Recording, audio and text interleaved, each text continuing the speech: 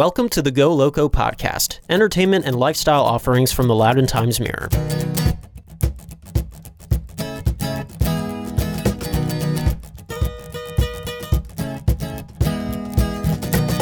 Welcome. Happy Friday, happy October, happy fall. It is the Go Loco podcast, where we feature lifestyle and entertainment offerings in this great county of ours, Loudoun County. I am the Times-Mirror editor, Trevor Baratko, joined by our Go Loco czar, John Battiston. Mr. Battiston, what is the word? Well, Trevor, the word is October, baby. All right, that's 2 words, but we are officially in my favorite month of the year, and we have a lot of great festivities and points of interest going on around the county to usher in the height of the fall season. We're talking about harvest festivals, we're talking pumpkin patches, and of course, we are talking Shocktober, although that beloved annual haunted house from the Ark of Loudoun is going to look a little different this year. So coming up, I'm going to be talking with ARC CEO Lisa Kimball, as well as a local author whose debut memoir, Can You See My Scars, ought to make for an inspirational autumn read. Speaking of October, Trevor, Nice. How about you tell us a little bit about your guests for this episode's Wine Time? Yeah, we'll get to that. But first, John, I did not realize you were such a fall guy. Mm-hmm. Tell me, have you read Decorative Gourd Season on McSweeney's? I have not. I've not even heard of this bit of literature. Oh, it is a gem. It is a special piece of writing. I pretty much see it as my life's calling to ensure that no one makes their way through this life without reading it. So you can thank me later. It's kind of a rite of passage for when fall arrives. Oh, interesting. So, I mean, if it is what it sounds like, which is a instructional on how to embellish your stoop and other parts of your home with some lovely decorative gourds, I'm sure I'll benefit. But if not, I bet I'm in for a surprise. I mean, there's a touch of that.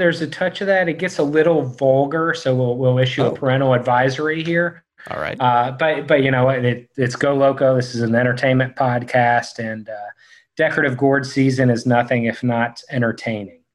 All right. Bringing things back on track here.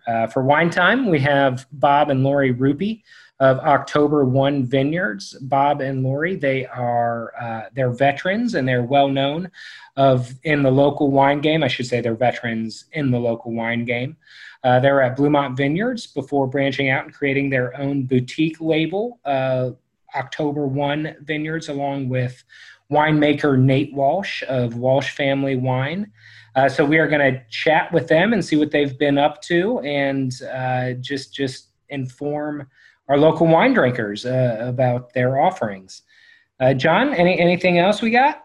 Well, as usual, I'm going to take my 60 seconds toward the end of this episode to talk a little bit about local movie offerings, particularly the long-awaited Middleburg Film Festival announced a few pieces off of their upcoming slate, I believe, this past weekend.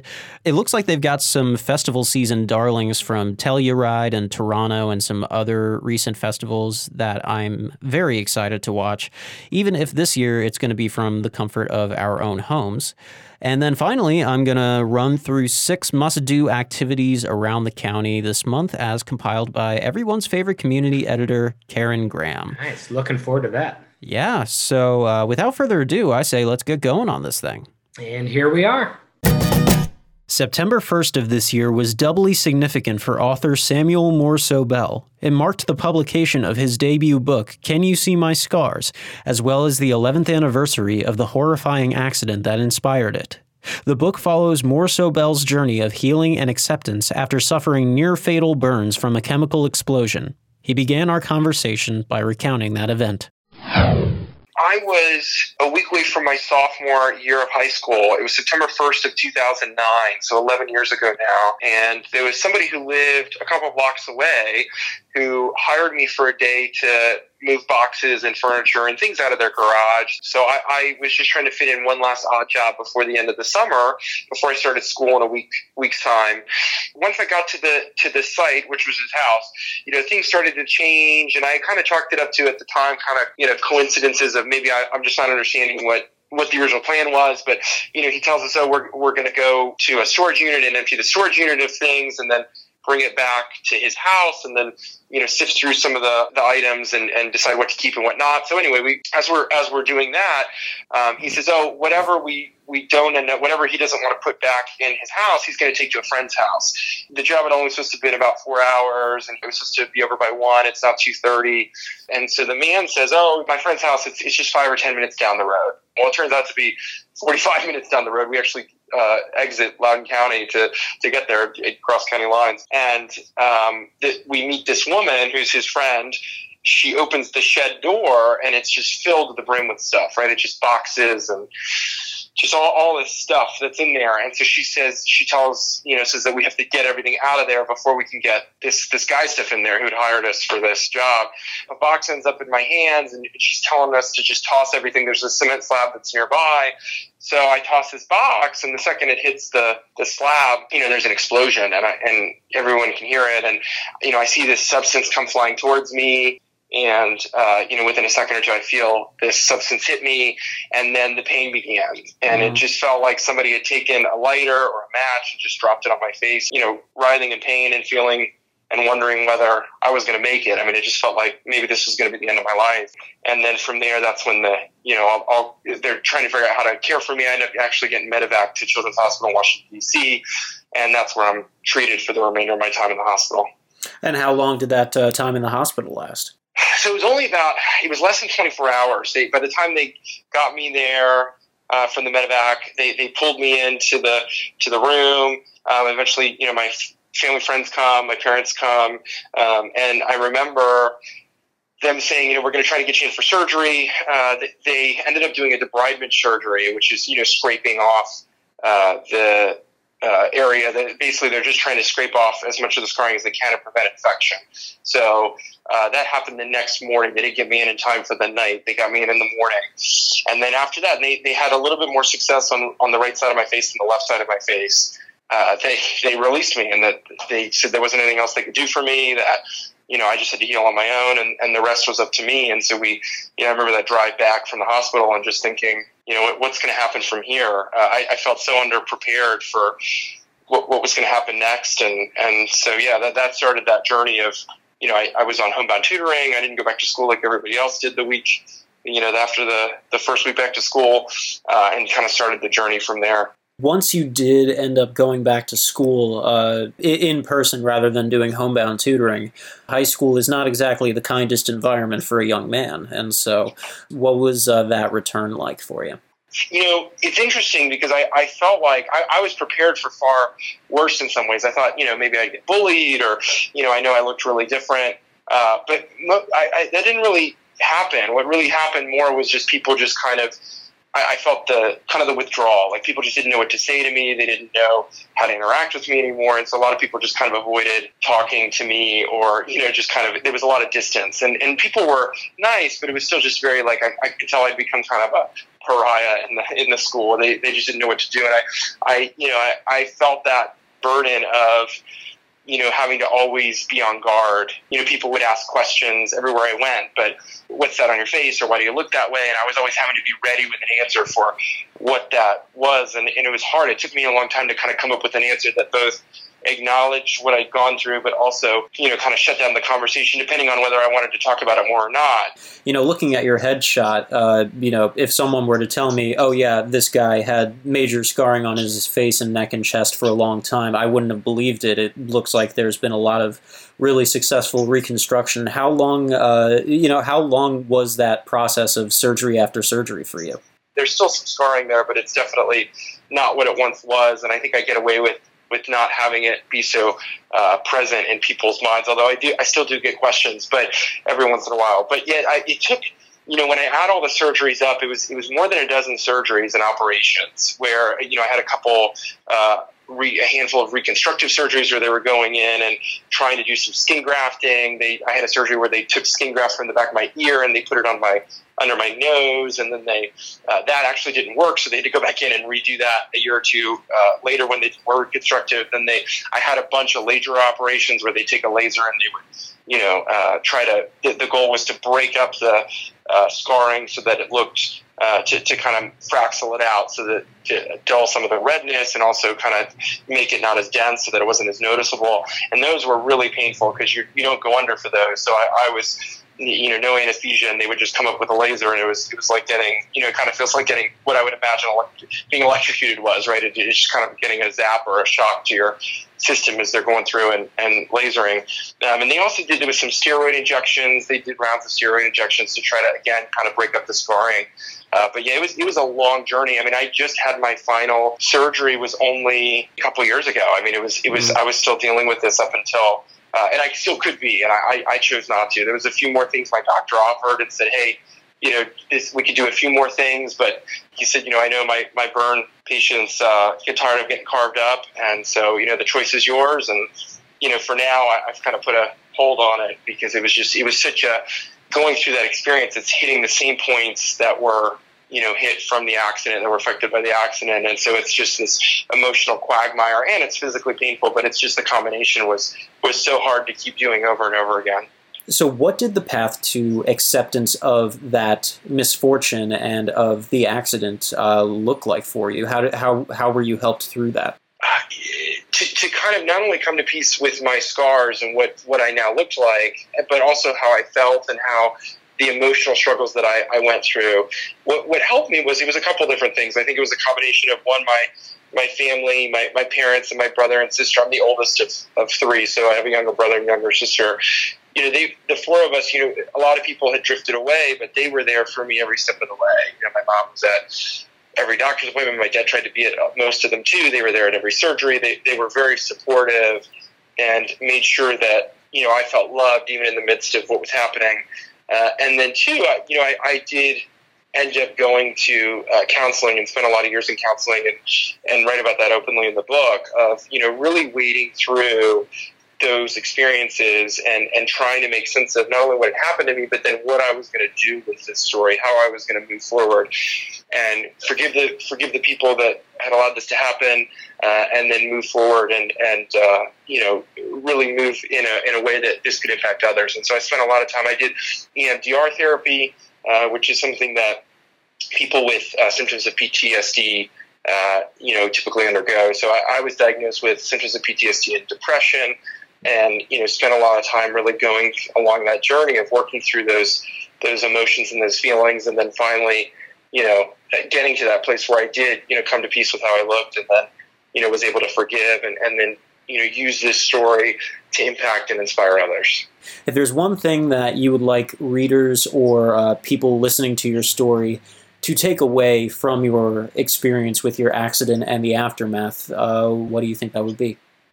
I've come to believe that we all have scars.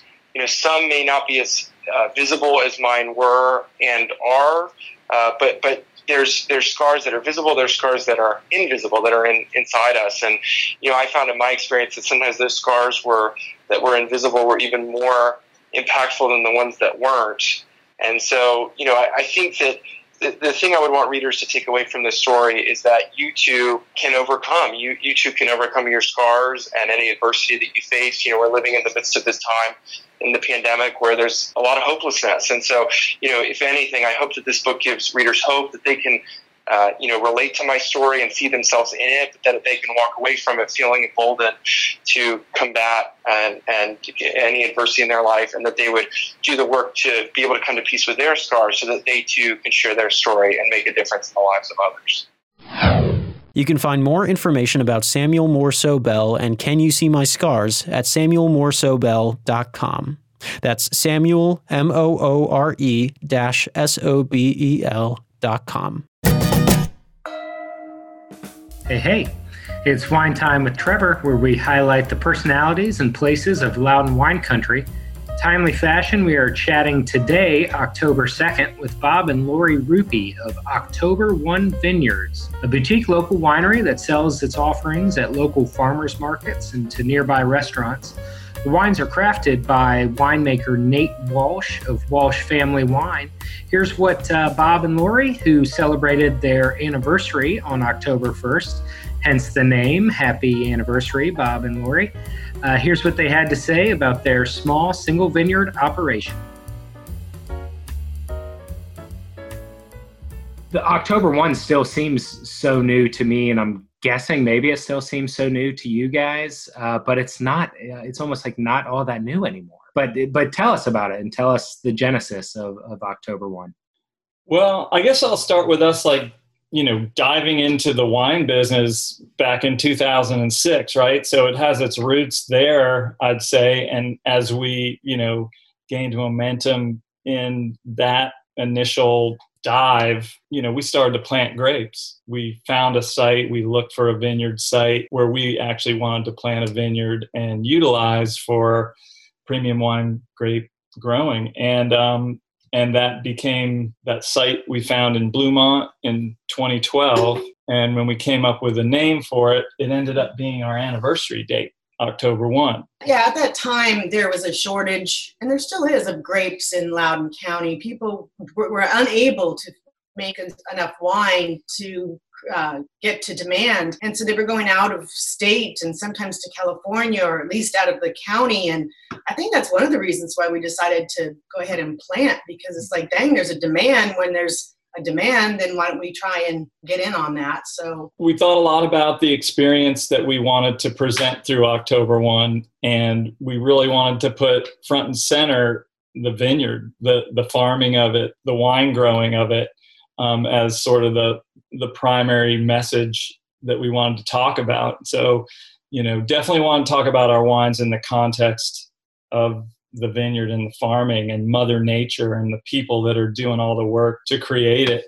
And, we came to realize that we weren't going to do a traditional wine experience. Our site was not conducive for, bringing people out to the farm. So we're in the process every day of bringing the farm to the people. We have what we call a wines without walls strategy. So we sell most of our wine through farm markets locally. Whereas, traditionally you would expect to have the tasting room and people to come and visit, and you would do all kinds of experience driven activities there. We're more about getting out and about in the county, meeting people, talking to them about what's happening in Loudoun, what's happening in Virginia in the wine scene, and telling them about how we do it. Where you put the grapes and how you tend the grapes and what you do with those grapes is what makes great wine. You can put a vine in the ground anywhere in Loudoun County and it'll make wine, but it won't necessarily make fantastic wine.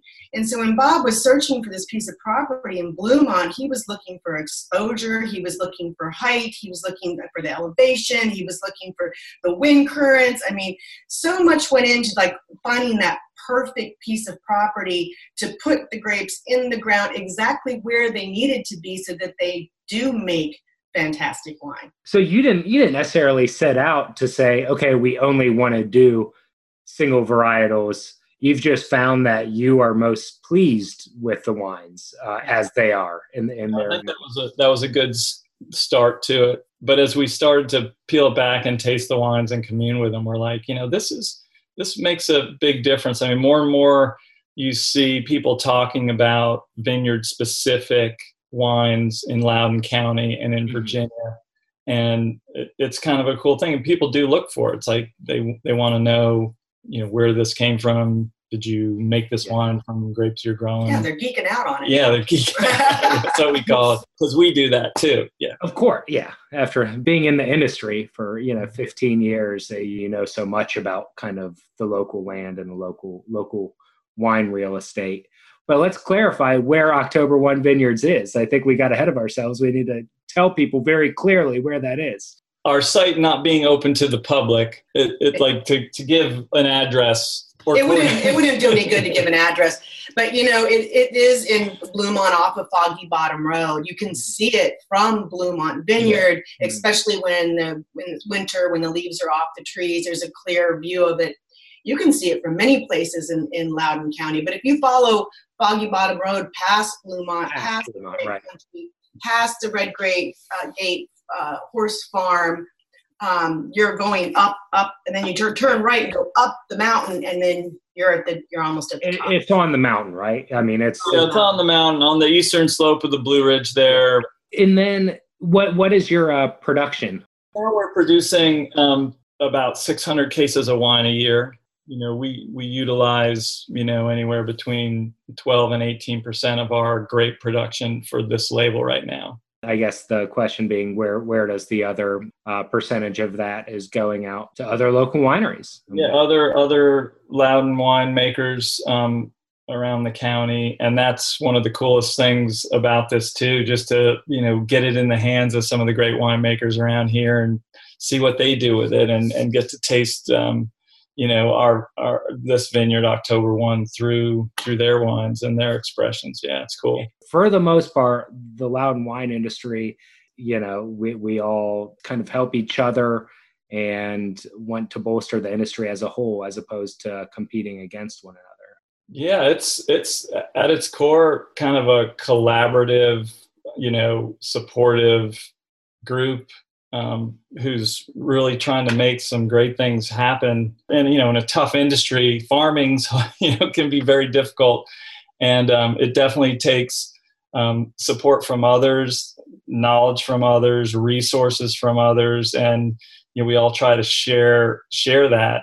Sort of the knowledge base that lives here in Loudon is fantastic. I mean, it's such a melting pot of people from all over the country and the world that are growing grapes and making wine in the county, and people share that info, whether it's in a formal educational format or it's just like, hey, you're calling somebody their advice and you get the spectrum. Geeking out.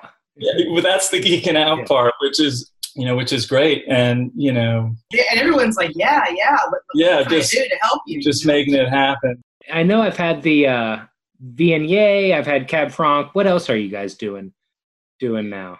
We're doing Albarino, which tends to be, I think, the most popular wine that we sell. That just took off. It was a new varietal that people didn't necessarily know real well. And so every time they looked at that name and they said, what is that? And you would explain that, it's a Spanish varietal and this is what it tastes like. And you can vaguely compare it to these other varietals. Everyone's like, well, I want to try that.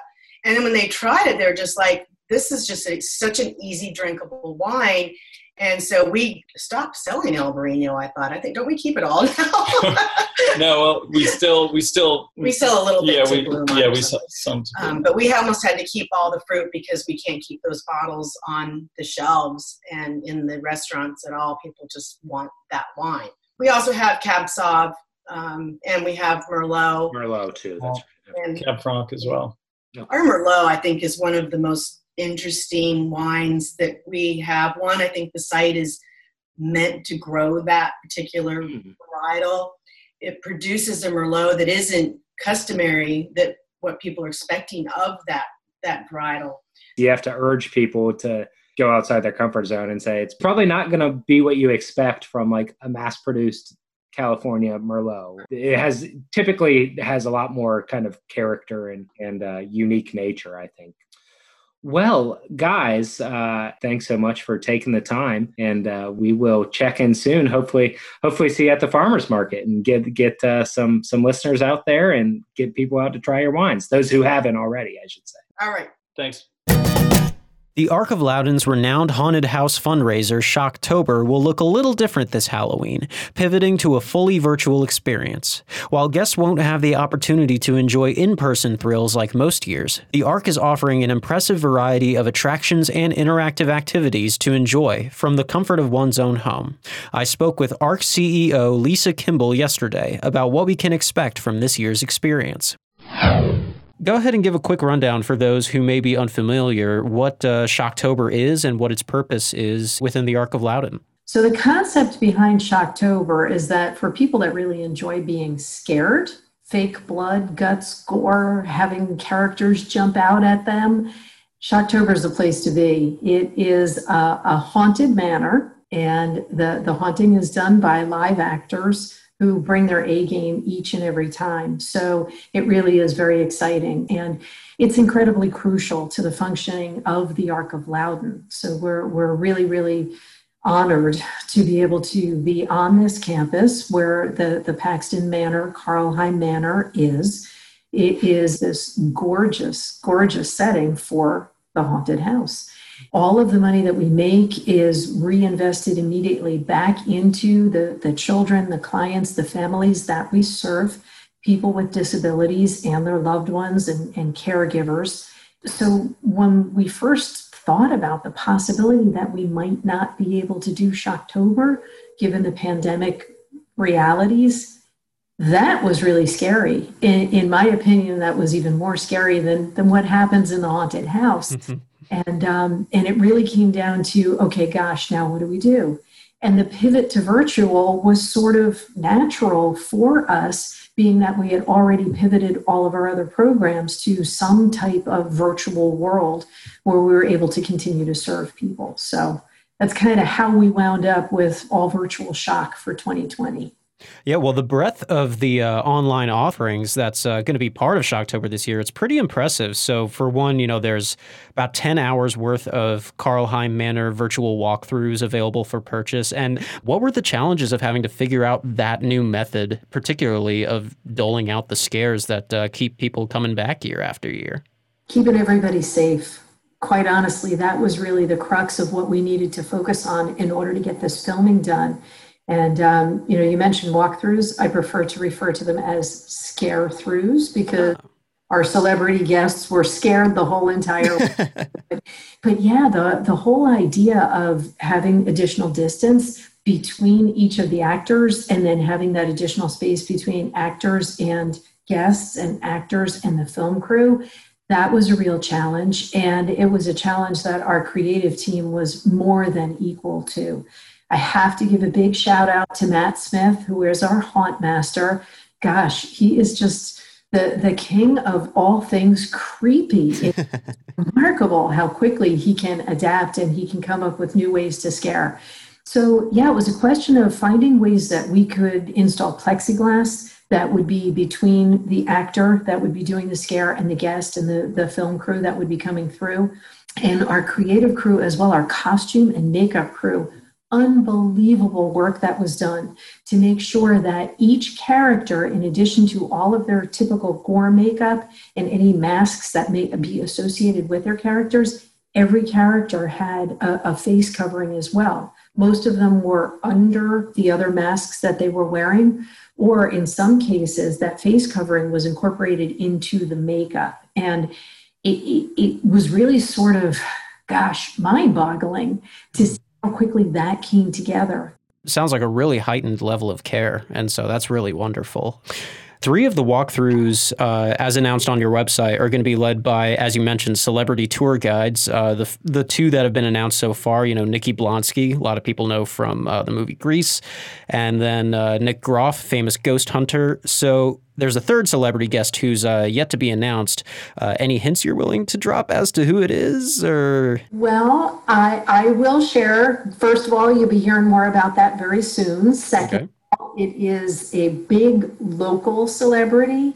This particular celebrity guest may not bring out so much excitement in international locations or even further away in the States, but local to Loudoun, this is a pretty neat celebrity. This was a big get, so to speak, to have the celebrity with us. And Nikki of Hairspray fame. Hairspray. I meant Hairspray, not Grease. I'm sorry. Hairspray. That's it. Yeah, wonderful job. Great gal to work with, and she really just put her all into it.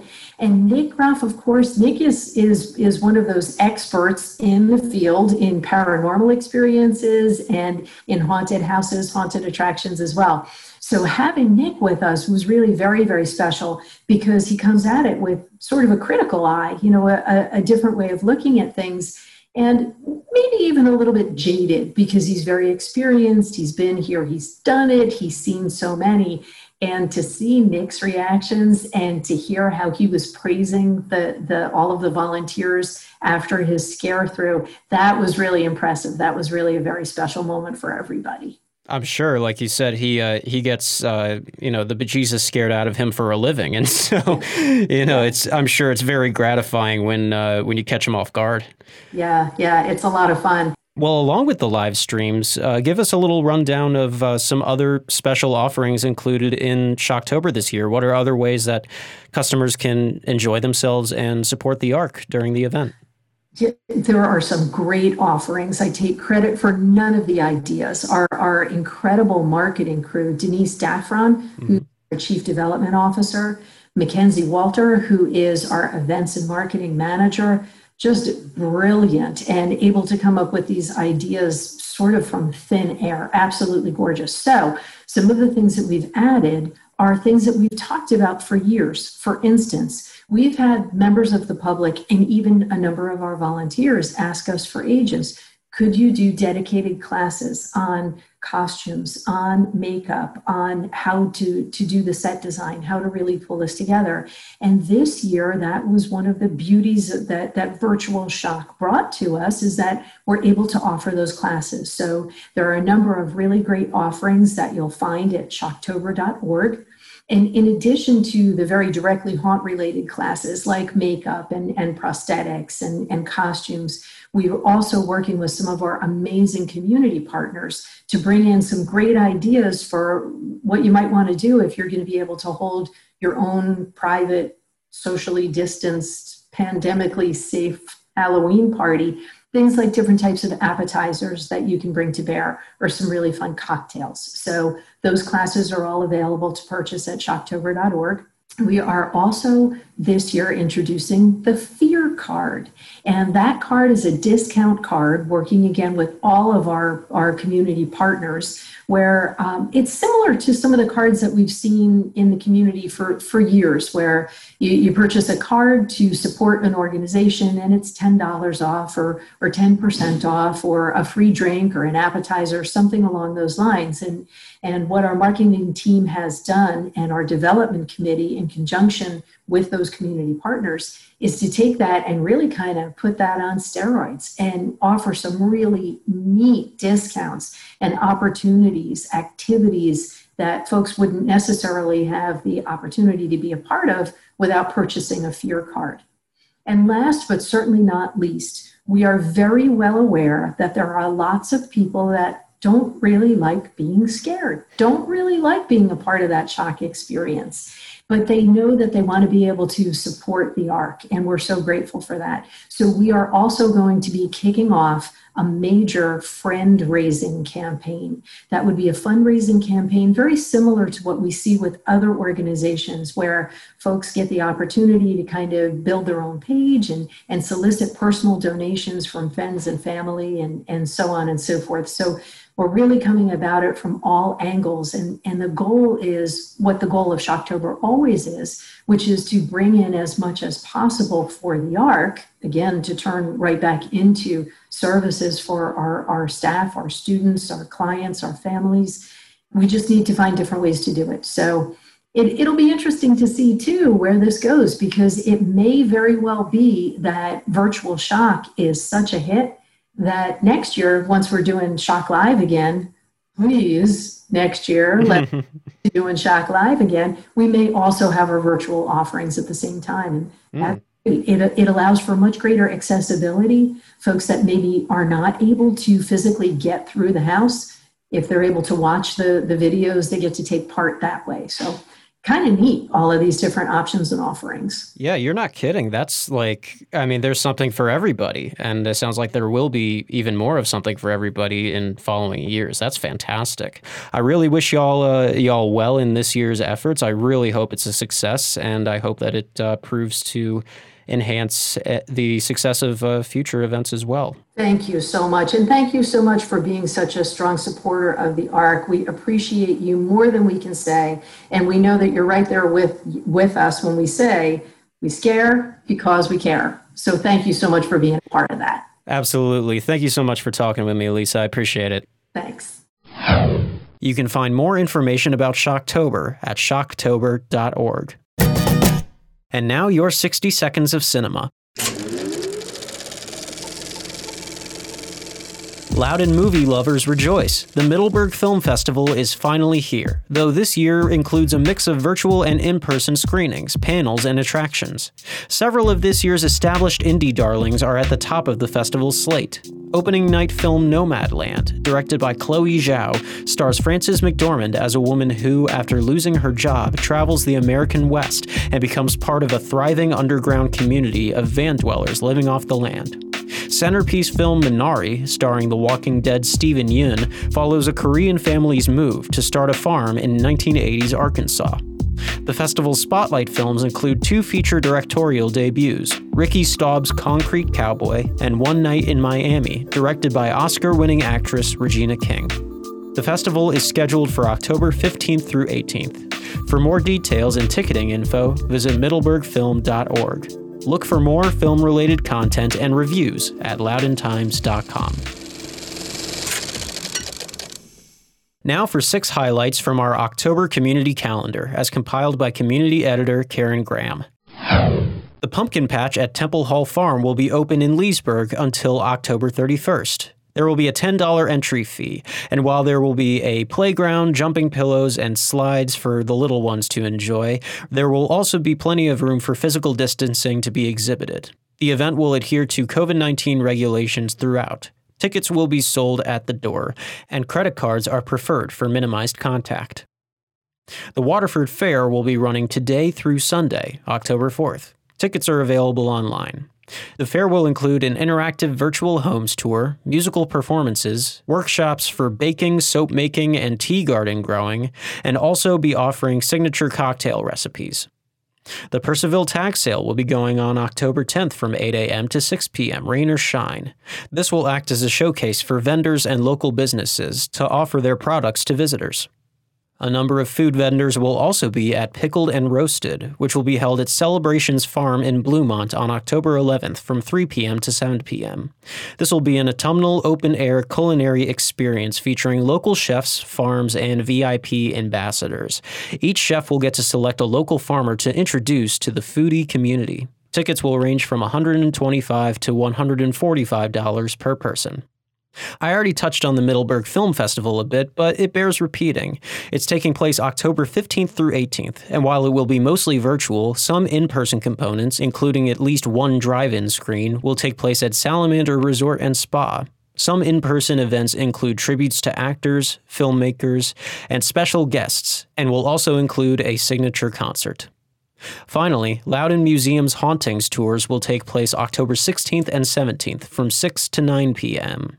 These will be 60 to 75-minute walking tours through downtown Leesburg, in which tour guides will show off historic homes and businesses, relate local history, and tell ghostly tales. Masks will be required, and the tours will start at 25 West Market Street in Leesburg. For more information on each of these 6 highlights, visit the entertainment page at loudountimes.com. That's all for this episode. For more coverage of the stories presented in this episode, as well as other Loudoun County news, check out the links in the episode description and check in regularly at loudountimes.com. For the Go Loco podcast, I'm John Battiston. We'll see you next time.